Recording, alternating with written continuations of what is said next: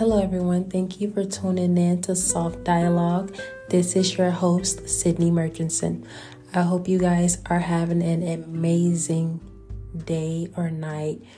And if you are not, I speak peace into your life right now.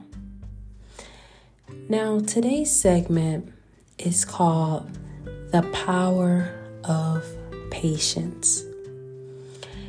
And it is very significant for me, and I'll tell you guys why at the end of the podcast. So, I wanted to talk about the significance that patience has in our lives. Now, when you're patient, you're able to better yourself. When you're patient, you better your health. When you're patient, you better your relationships. Okay? Now let's go back to bettering yourself. Whether that is your education or schooling. Because my mother told me this a long time ago and it has stuck with me forever. Whether you are on your journey in your education or training, the time is going to go past regardless. So if you're worried about, it's going to take too long, just think of this. In 5 years, you could have got that done. You don't want to look back and regret that you didn't do the training or the education because you were being impatient. Life is short. 5 years is going to happen within the blink of an eye, even though it feels like it's a long time from now. Never think that never feel like, it's going to take me too long. I can't do that. It does not matter because it is going to go past regardless. Okay? Now, I want to talk about my very first position when I graduated college. And it was a hard, very rewarding, but it was very hard for me. The first time I felt, I'm so terrible at this job. And I had to give myself grace. I had to give myself patience. It was with the Department of Child Safety. I was a safety specialist. I had to do multiple documentation. I had to do court reports.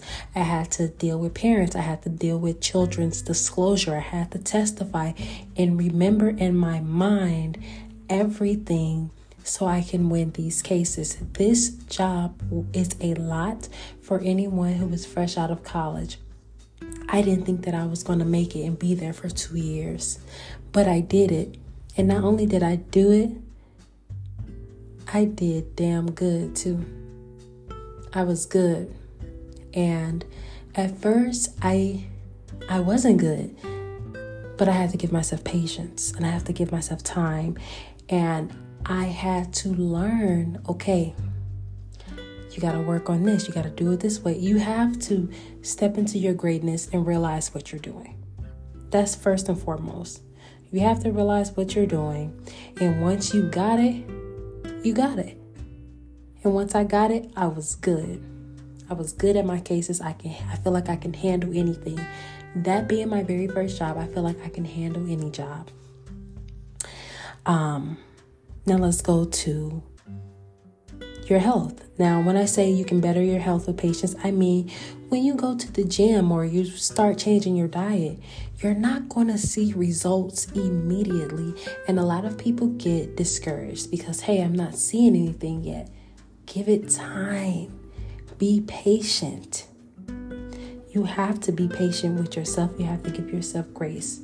Just stay consistent and keep doing exactly what you're doing. Eventually, you will see a change. Things just don't happen quick when you blink your eye. Your first workout, you think you're going to get a six-pack. No, you may not see results in months, but that's okay because eventually you will see them. You just have to be patient. And the next thing I mentioned is bettering your relationship. And when I say that, I mean any type of relationship, but I'm thinking mostly about romantically, because from what I've learned, when you jump right in something, you don't know this person, you don't know their morals, you don't know their values, you don't know what they will expect, they don't know what you will expect. You have to be patient. Although we crave love and attention as human beings, we have to be patient, and we have to learn this person. This person has to learn us. We have to take our time. And saying all that, as far as patience, better yourself, your healthy relationship, it brings me to the point of good things take time. A few months ago, I stopped at the library. I read a short book. A specific quote stood out in the book, and it said, "You must enjoy the journey more than the destination." And it stuck with me because this is a long journey that I'm on. My bachelor's degree didn't take 4 years. It took 5 years for me. I'm currently in my master's for clinical mental health. The program that I'm taking is 3 years and a half. It's more than a regular master's because I'm going to get licensed in therapy. So it's a clinical master's, and it takes longer. But I have to enjoy the journey. Always enjoy the journey to the destination. Now that I just talked about my education a little bit, I want to go back on that. My bachelor's, it took me longer than needed because I didn't know what I was doing. I went into school. I was messing around my first year and a half. I changed my major several times. I actually started off as a biology major, as I thought I wanted to be a dentist at first. And then I'm like, actually, this isn't me. And then I got really interested in social justice. So I got my bachelor's in communications and social justice. Took me 5 years, not 4. Some people even take 3.5. Me, it took me 5. But that's okay, because my journey was different than those people for certain reasons. I was still finding myself. And then also, as I said, the degree, I was thinking to myself the other day, like, do I really want to do this? This is basically like going to school again, getting another bachelor's degree. And you know what I do? I picked the master's program that takes longer because it includes everything. Not only am I, completing the classes for clinical counseling, mental health, it completes my practicum, which I need to become a licensed counselor. It completes my internship, my supervised hours. I'm